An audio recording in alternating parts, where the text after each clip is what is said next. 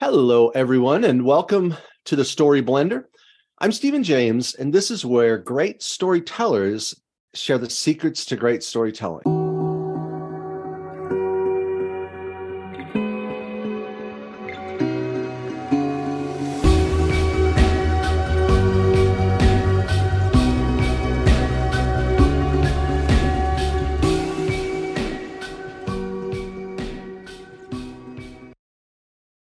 Hello, everyone, and welcome to the Story Blender. I'm Stephen James, and this is where great storytellers share the secrets to great storytelling. Now, today's podcast will be a little bit different. I have never been interviewed on my own podcast before, but today I've invited one of my friends, Bethany Jett, who's a literary agent, who's an author, and a marketing expert, to sort of moderate a little conversation between myself and the gentleman who just read my newest book called Broker of Lies, Kaleo Griffith. And so let me introduce, let me allow Bethany to introduce me to you, all of our listeners, and then I'll take a moment and introduce Kaleo. Well, it's certainly an honor to be able to introduce someone I consider a friend and mentor. Stephen James is a critically acclaimed author of 18 novels and numerous nonfiction books that have sold more than 1 million copies. His stories and articles have appeared in more than 80 different publications, including the New York Times. He is also a popular keynote speaker and professional storyteller with a master's degree in storytelling, who has appeared more than 2,000 times at events spanning the globe, presenting his stories and teaching the principles of storytelling to writers, speakers, teachers, and leaders. When he's not writing or speaking, Stephen may or may not watch too many science fiction movies while eating bottomless bowls of chips and salsa. Thank you. Very kind introduction. And so, and Kaleo is also joining us. He was raised in the Hawaiian Islands and has been performing since the age of 15. He graduated cum laude from Franklin Pierce University with a bachelor's in theater, and he holds an M.F.A. in acting from Rutgers University. And he's also a graduate of the American Academy of Dramatic Arts.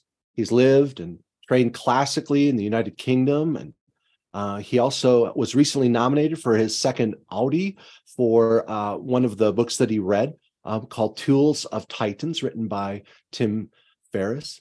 Griffith's work has encompassed many television and radio commercial campaigns and over 250 audiobooks. He won an Audie for Lincoln In The Bardo, the multicast, and has been honored from Library Journal and many others with different Earphone awards for his reading, his narrating. He's an actor who's been on television, and I'm just really thrilled that he read Broker of Lies, and I was glad to see that he was willing to join us today. So, Kaleo, thanks for being here as well.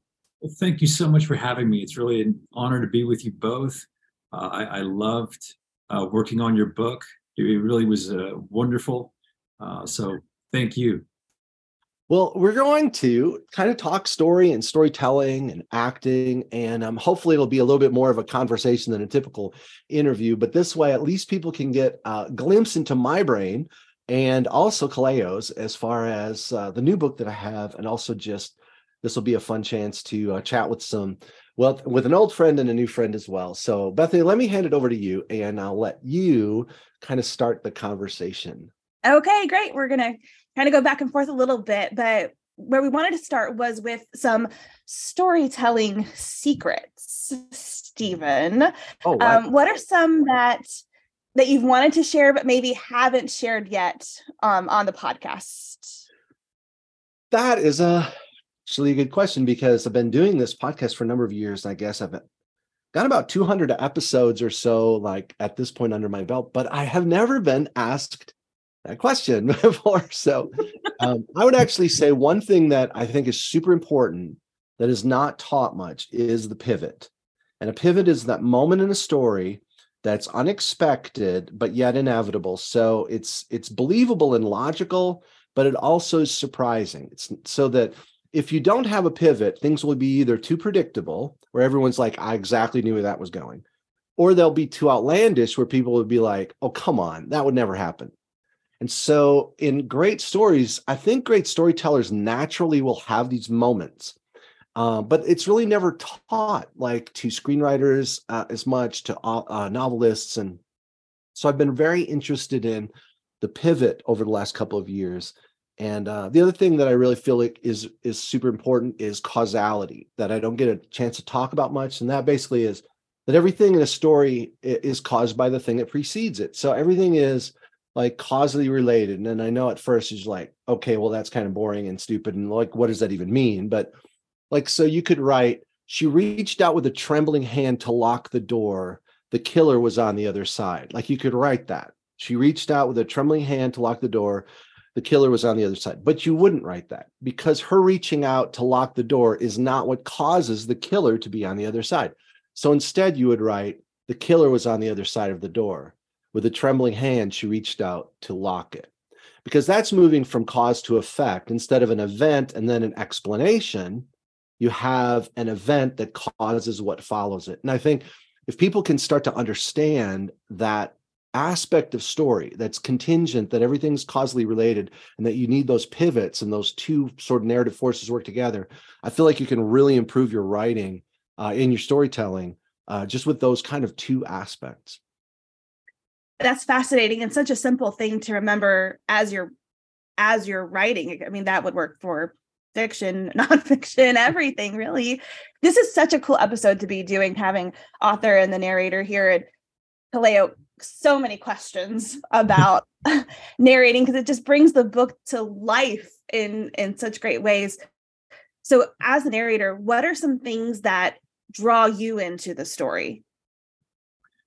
Well, the narrator it's very different as a narrator versus a reader, right? Because as a narrator, you're doing a lot of different things. You have this voice of sort of the storyteller, the reader who's telling you what's happening. Either it's, in first person, third, or whatever it is, you're that voice. So to reach into that, first of all, because you've got these different things going on, you have to find out what the tone is.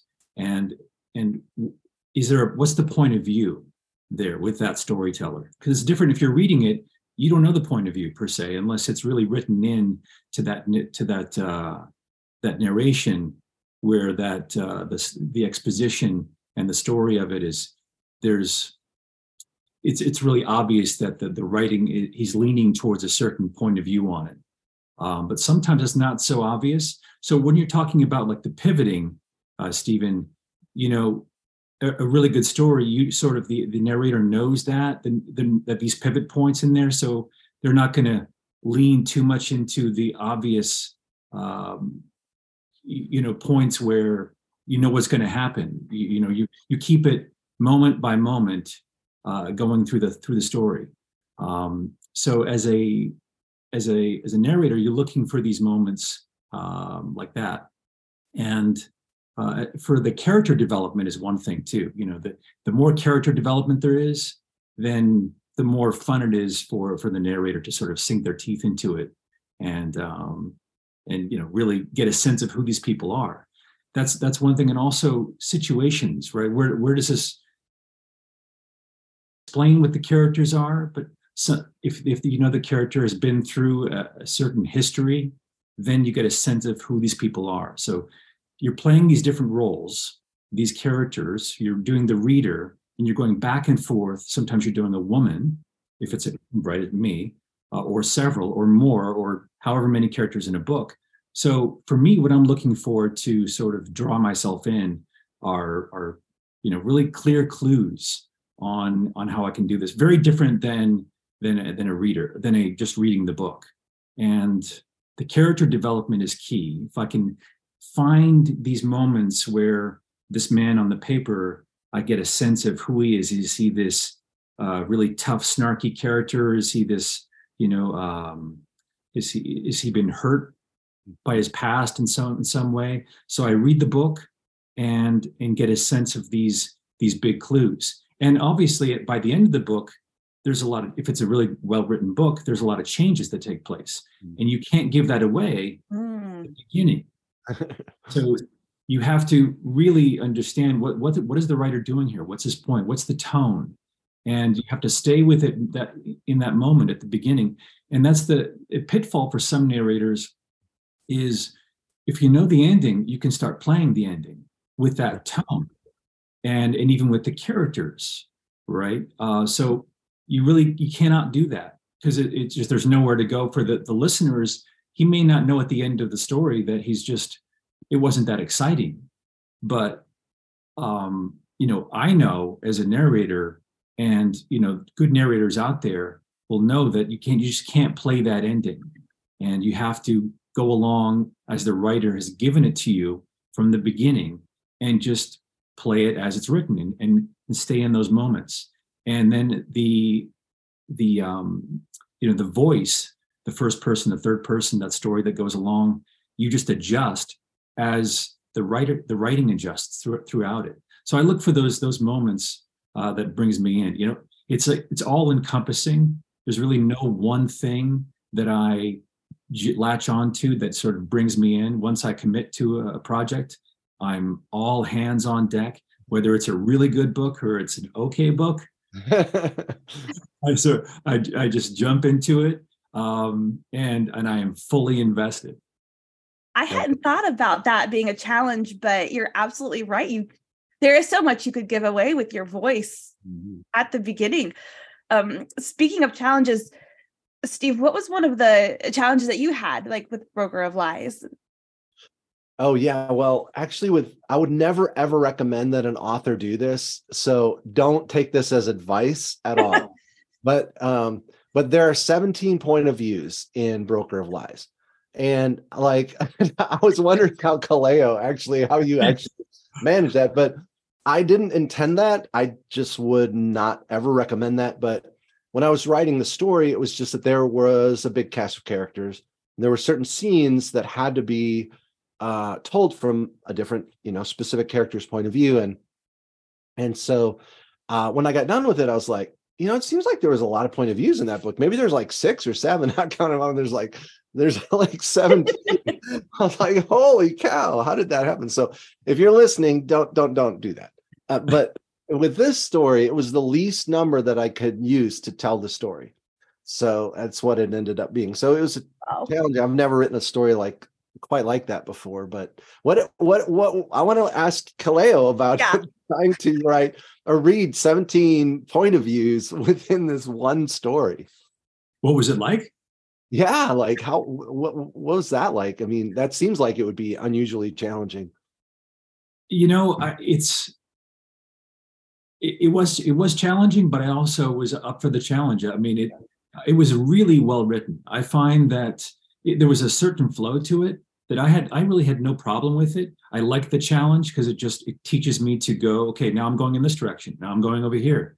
And, I do romance on occasion, and that, right, it's very formulaic.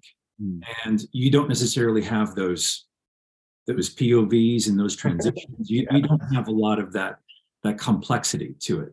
And you have to kind of wake yourself up sometimes and say, hey, stay in the game. But a book like yours, it forces me to really pay attention and to,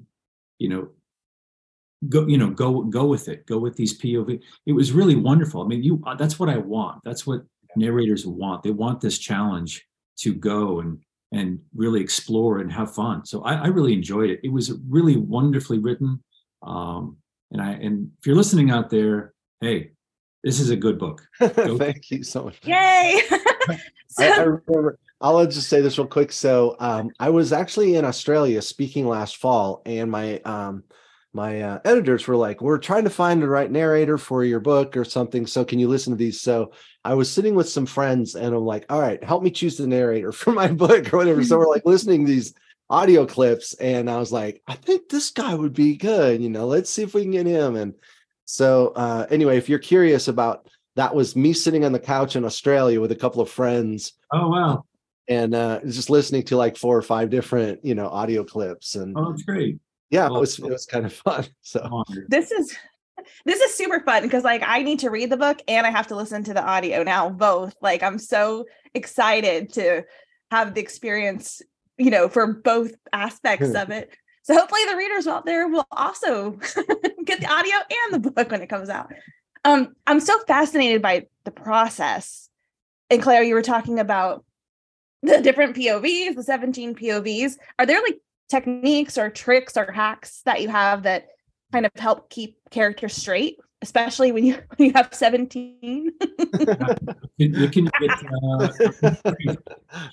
I mean, I've had books where, there's 100 characters throughout the story. And I really want to, I do my best to give each character its own voice, its own sound, its own, they're people. This is who they are. They're people. And so it is challenging. And so one of the things I do is I basically put it in a file. I go through and figure out who these people are. And because I'm trained as an actor, I see them as people, as individuals, and they have weight. Each person has weight to me. And what do they sound like? Who are they? What are their, all the things that we develop as characters, that it's challenging, those things, because when I'm doing the play, you have all this time to work on sort of one character that you do in a play, right? Or even a TV show or a film. But there's not that much time, and you've got all these characters, and I can't, for the life of me, just, change my voice and spew them out. I have to know, who are these people? And so what I do is I figure them out as best I can in the short amount of time. And then I put them in little files. I put them in little voice files that I make. And then I make a lot of notes. And the challenging parts is when you have them all in one scene. I would never do that. I would never dream of doing that. Don't you dare do that, Steve. When they all come together in one scene, and then there's some big thing going on, and you have to be that narrator and then go from that to all these other different characters. That can be challenging. And so that takes some sort of maybe some rehearsing and understanding of just really what's going on there. But yeah, I catalog it basically. I was just going to say real quick, like I wrote a nonfiction book called The Art of the Tale, which I narrated with a co-author last year. It was hard. Like I thought this would be so easy. Like I wrote this book for one thing, and it's a lot of personal stories in it. For another, and I was like, okay, how hard can this be? Because not only did I write this book, but I tell these stories like when I'm speaking at conferences and things like that. But I'd be doing the reading or whatever, and suddenly I would say something not quite right or fumble with a word or something. I'm like, crap, now then we have to re-record it and stuff. I was like, it was a hard deal. So my hat goes off to, because it was harder than I thought it would be. And it was just like me telling my own stories. Right. Right. Well, thank you. Yeah, it's fun. You get used to it, I think it's cool. I'm still intrigued by the 17 POV elements. But Steve, what drew you to writing this particular book, Broker of Lies? Well, actually, I was coming off writing the Bowers Files a few years ago, which it was an 11-book series. So it was a big series with an FBI agent who tracked serial killers and arsonists and so on. And I kind of had wrapped that series up. And then I was like, well, what hasn't been done? FBI agents, CIA have been done so much. And I was trying to think of like a unique character within the intelligence gathering or cyber terrorism area. And I thought, well, when people write to like the Department of Defense with a Freedom of Information Act request, like saying, I want to know more information about whatever it might be, there has to be someone who makes that decision, who decides what can and cannot be released to the public. And so I thought, what if there's one guy who has like almost a photographic memory, like an eidetic memory, and he is the guy who analyzes all of the top secret documents and decides, oh, this can get released, this cannot get released. And so literally he's been doing it for years and knows all of our secrets. Like he's the one guy who knows every secret that the Department of Defense has.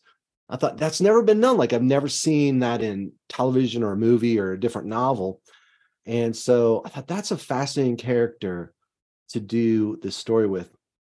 And then I heard about something called the Red Team that would go into basically airports to try and sneak weapons past like a TSA checkpoint. So their whole goal is to try and test the security, and they're like 96% effective.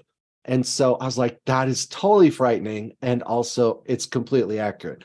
So I thought, well, what if I've never seen a Red Team member, in a book? So I was like, those two kind of ideas, like characters I hadn't seen before, and throwing them together. So Adira is kind of she's sort of a Homeland operative, and he's kind of has been in the basement of the Pentagon for the last decade or 15 years. And they end up on the run, have to stop a terrorist attack using their skills and abilities. And so it's interesting in the realm of, like, for him, he's completely out of his element being out in the field in that realm. But so it's a bit of a journey for him. He has to rise to the occasion, and she's got skills, but also has been disavowed basically. So they have to work outside of the law. And of course there's another country has found out about him, and they're like, we want him because he knows all the U.S. secrets. So they're trying to come after him. There's a lot of things going on, and thus there are 17 point of views in the book. But no, really, it was this idea that, I hadn't seen that before. And I thought it was super fascinating. What would it be like if you could remember almost everything? And for 15 years, you'd studied all of our secrets, and yet you still have a secret of your own. So that was kind of what led me into, the story at the beginning. I think that's interesting. A lot of storytelling aspects that you had to pull together to have all those characters be unique, and like what Kaleo was saying earlier, not, each one having their own voice and tone, and super, super interesting. Let me yeah. The energy and will and all these other elements of who people are, they come into play as you're the more you start working through the book and you start going along.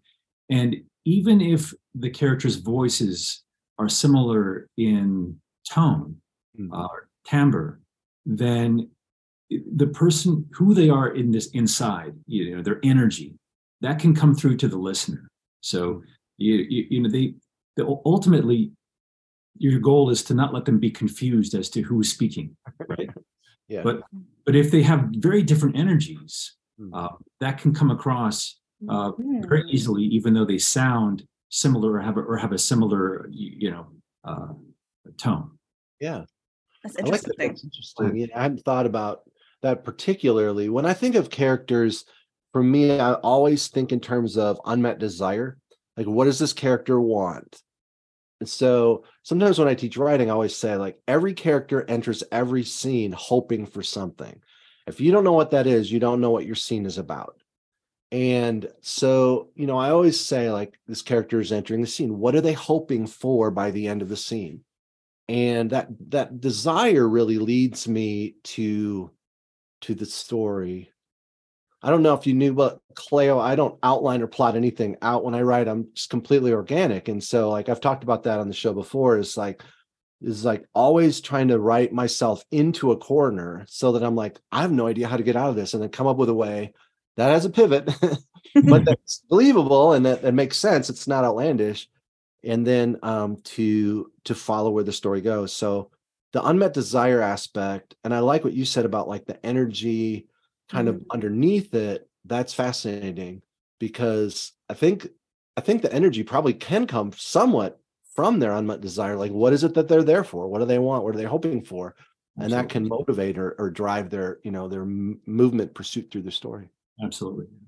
Yeah, that's fascinating about the energy and the similar tones but different energies. It brings a new way to think about character development with that. What are some other storytelling aspects that you've learned from narrating? Because you've done acting in the plays, and it's all storytelling of different kinds. What have you learned from the narrating aspect of it?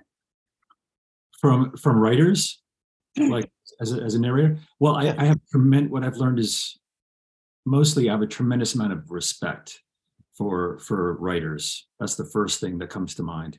When you do all this work, it is the really good books that I've done. Man, they're so well written, and you go, how did they do that? How that's just not in my. If I were to do that, I'd have to sit down, and I don't know how long that would take me if I could come up with that. It's not my close to the vest DNA. Talent. And so I first have a tremendous amount of respect for good writers, to be able to weave these stories, see it, however they do it, but by the end, the changes that have taken place, all of the twists and turns that have taken place with these stories, how they find the lines that go through with all of these characters and places and people and situations, to weave it all together like that in one coherent through line, it is flabbergasting to me. So narrating, I've gotten an intimate look at that to see it really happen, because I've really not just listened to the story, but really examined who these people are and gone through it, and have had a lot of experience now listening to really good books. So and working with them. So that's the first thing. And then another thing that comes to mind is, the okay books can sound great with a good narrator. There you go. I love that. I'm curious a little bit in your acting. So you've done stage, you've done screen, different, television series you've appeared in and so on. Do you really think about that aspect of, say, when your character enters a scene, are you thinking, here's his unmet desire, or here's what he hopes for, here's motivation or intention or whatever? Is that a big part of you, when you encapsulate a character? Or is there something else that's kind of, foremost in your mind as you enter a scene, as you're working on it? Stephen, absolutely. I just don't think of it in terms of a label like that. But what you're saying, I absolutely do. It's really all emotion. It's all, people are there for reasons. There's an important reason for them to be there. Yeah. Why are they, what's happening? And usually the scenes go from, and that by reading the story, you can figure that out. What's their intention and why are they there? So, and I get wrapped up by the time I'm done. It's like I'm, I envision, I can see easily every scene that I do, practically, if it's decently well written, I can see it in my eyes. I can envision where I am. I can picture it. I know exactly what it looks like. It's colorful, and these characters, where the characters are going, why they're there. So when they say words, they're not just saying words. They're saying it because they're trying to do something, trying to get somewhere for a reason, for an emotional reason, because that's what resonates with people who are listening. There's some emotional connection that the listener has to have to these characters, or else why listen? It doesn't have to be this overly dramatic thing, but there has to be an importance to it that draws the listener in, and that comes from these characters or character speaking to the listener or speaking to each other. Yeah, I feel like a lot of times when I'm working on something, I want people to connect with a character on that level of emotion. And so sometimes I'll ask myself, well, what are like some universal desires that we all have that can be a bridge for people to enter the story or be on the same page as this character? So, maybe it's their quest for love, or they want to find forgiveness, or they want to understand justice, or they want freedom. What do they want? And then is there a way for readers to connect with that, a bridge or something where they're like, yeah, no, I know what that likes. I feel like trapped sometimes too, and I want a way out, and I get it. And I want to see how this character, finds that. So I often think about the universal kind of desires that we have. And if I can give each character a way to do that, that's interesting for me. I was curious about villains. So I have to ask about villains. So when I'm creating characters, I like to create characters that are villains that are somehow a little bit, at least in their own minds, justified in what they're doing. So that when they're doing it, at least readers are like, okay, well, I can see how they view it. And very often I like to give the character who's a villain like a really good, like a good mission, like a good thing they're trying to accomplish, helping the earth or whatever it might be. Right. But of course, they're going about it in the wrong way. Like they're not doing it in the right way. But so we can be like, well, they actually have a point there. Like justice is a good thing or whatever. And so how do you encapsulate villains in a way maybe that has that aspect of, empathy toward them, maybe? Yeah. It's a good question. I try not to judge them. First, that's the first thing an actor needs to do is they can't judge the character, this person. And even though we know they're the bad guy or the bad girl or whatever non-binary, whatever it is, that can be a trap to judge, to all of a sudden, and then you start playing this person in a quote bad way. And it's really about the actions.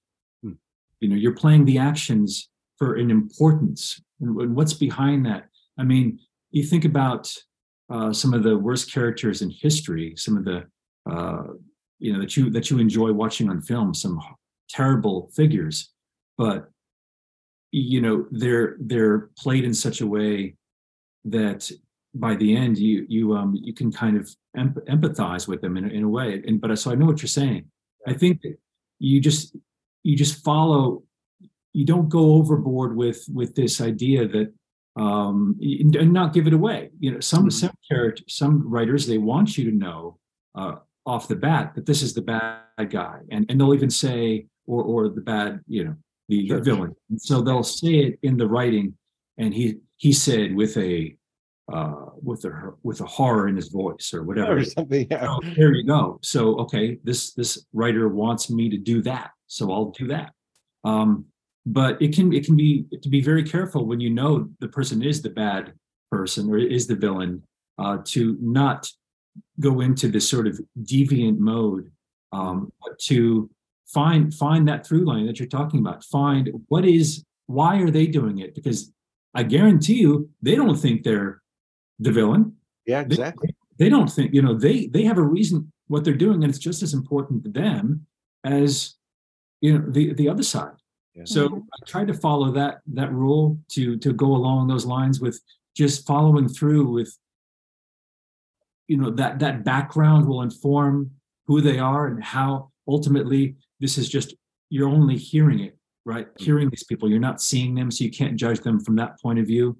So how they sound comes from that point of view of their background, who they are as individuals, and how they're going after things. And I try to just keep it that simple so that ultimately, if it's a book like yours, there's surprise involved.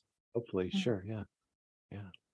I think that one thing you said, I really resonated with me, and that was that I don't know the exact words you said a moment ago, Kaleo, but that in their mind, they don't think of themselves as the villain. Like, yeah, and I think when I'm writing a character, I try to keep that in mind also. Like, no one in their own mind thinks what I'm about to do is an evil action. In the book, they always have a reason, some sort of justification, some rationalization in their mind for this crime, whatever that crime might be. And to them, in that moment, it's enough to tell themselves that. And I find that when I'm reading a book or if I'm watching a show or something, and the villain is like, now I'm about to partake in my evil plan, or something. It's just like, it's like a joke. It's like, what? You don't think it's evil, or you wouldn't do it. Like, and so this is the challenge for me. Okay, so to find a way to have them justify what they're doing in a way that readers have that empathy for them, but that I'm not justifying what they're doing wrong. Right. Okay, so I want them to justify it somehow, and we say, oh, they kind of have a point, but I know they're wrong, and I'm not trying to ever justify evil or make it attractive or glamorize evil in any way. So that to me is sometimes sort of a difficult road to, or kind of line to track through the story. I've got a question for you. I'm not sure how many books have been narrated for you before this one, but when you're writing your dialogue, are you consciously thinking about how it's going to sound, or is that part of your process, thinking about how it's going to sound as an audiobook as well as written on the page? I do a little bit. I don't necessarily read my whole book aloud. I know some authors find that helpful. I don't necessarily do that, but dialogue for me is very important, and it kind of comes first. Like, it's really interesting. Well, I'll think of dialogue and then I'll think, okay, I don't even know who's saying this. Like, I don't know where they are. Like, I'm not even sure what's happening. It's just that I feel like that it's an interesting bit of dialogue. And then I try to ask myself, where are they? And does this make sense? And can I use it? And yes, how does it sound? It is very important for me to think that through, although it probably would be good for me to think better in terms of like, when this is an audiobook, well, this totally makes sense. It's not in my mind as much as it probably could be. I sometimes I'll come up with something that I think is interesting dialogue, and I'll try to use it.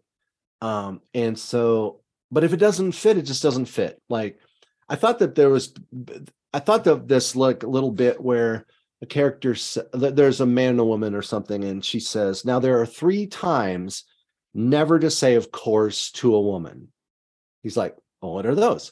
She goes, number 1, if she says, do you think I'm pretty?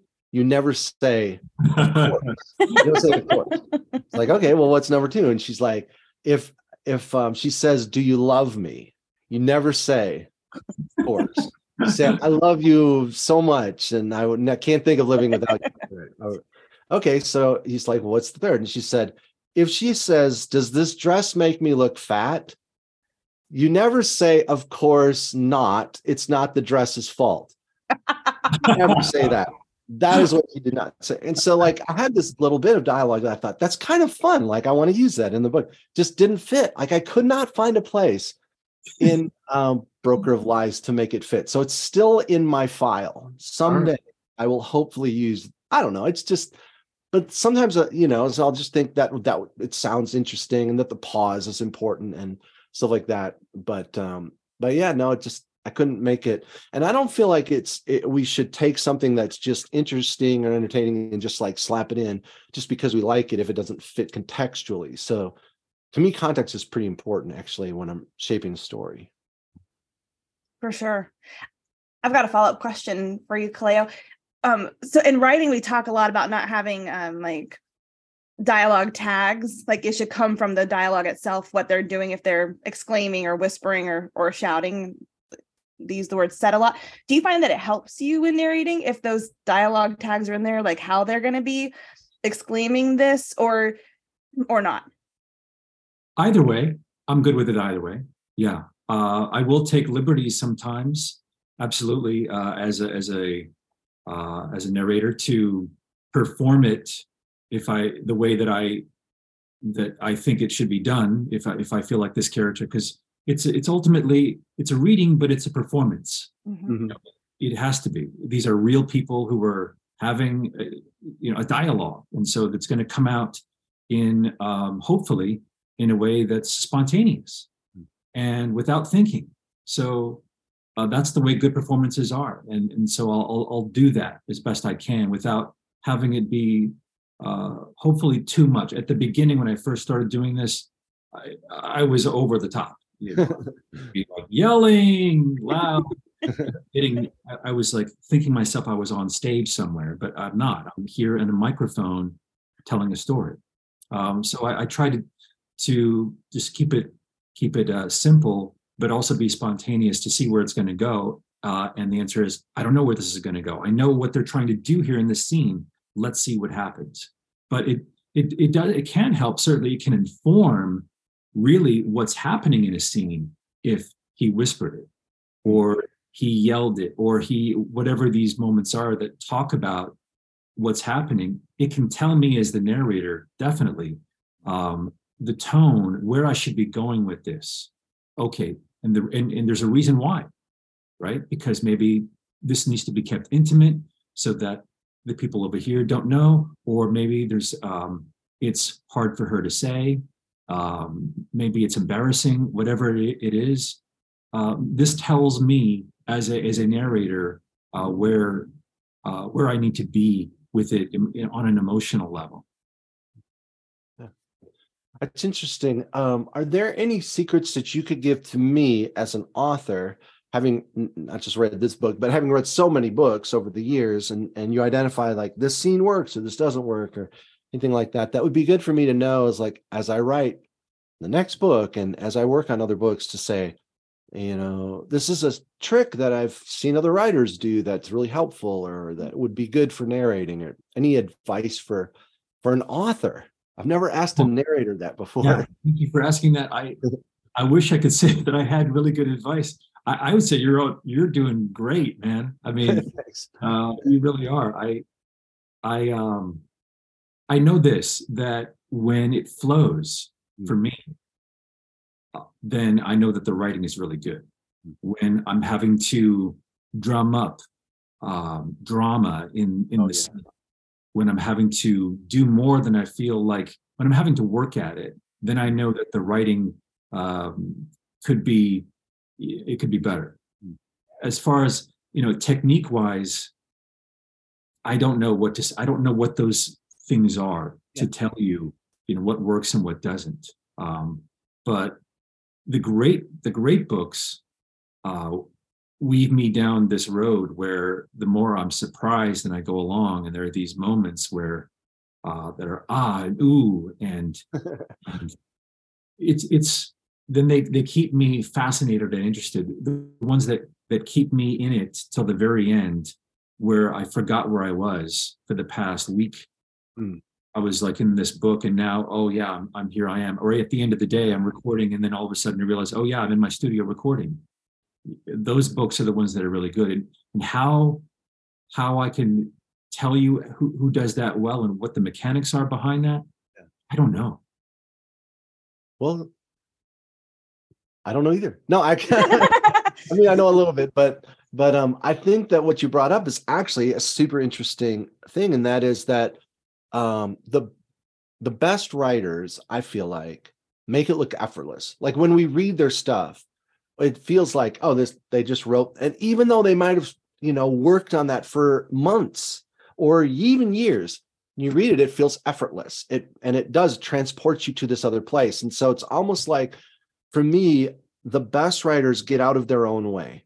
They let the story rise to the surface, and the characters have a life of their own, so that when you're in that story, when you're reading it, or like what you said, when you're narrating it, you're in this other world, and then suddenly you're, I'm not in this place and stuff, but there was nothing in it to distract you or break a dream or the illusion, or whatever term you want to use, like to jar you back out of the story.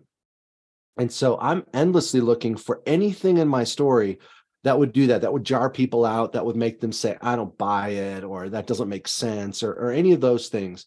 So if I find those, I'll work tirelessly to try and remove them if I can, because I just want I want them to enter a story and be present and have nothing distract them. And then suddenly they get to the end, and they have that bittersweet feeling like, I'm glad I'm at the end, but I don't want it to end. That's, if you can find that, man, it's to me, that's the goal. That's what I'm shooting for. That's a great goal. And I think that you hit it with this book. Thank you. How long does it take you to record the book, like a novel of size of Broker of Lies? That took about a week and a half. Yeah. So a decent amount of time. So you read the book first to get a feel for the characters, the flavor, tone, the pace, all of those things.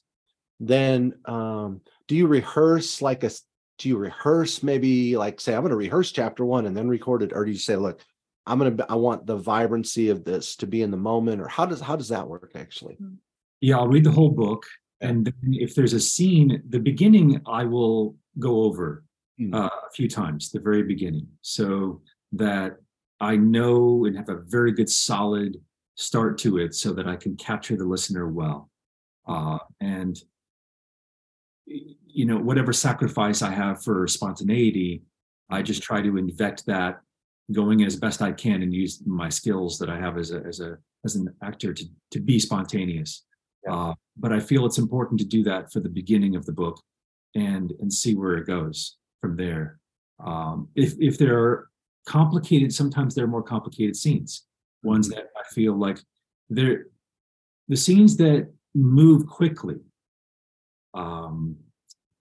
When there's a chase or there's drama and there's action, there's a real hard packed action scene, that can be challenging because you can speed up and move it along almost too fast because you're getting caught up in that okay, here we go.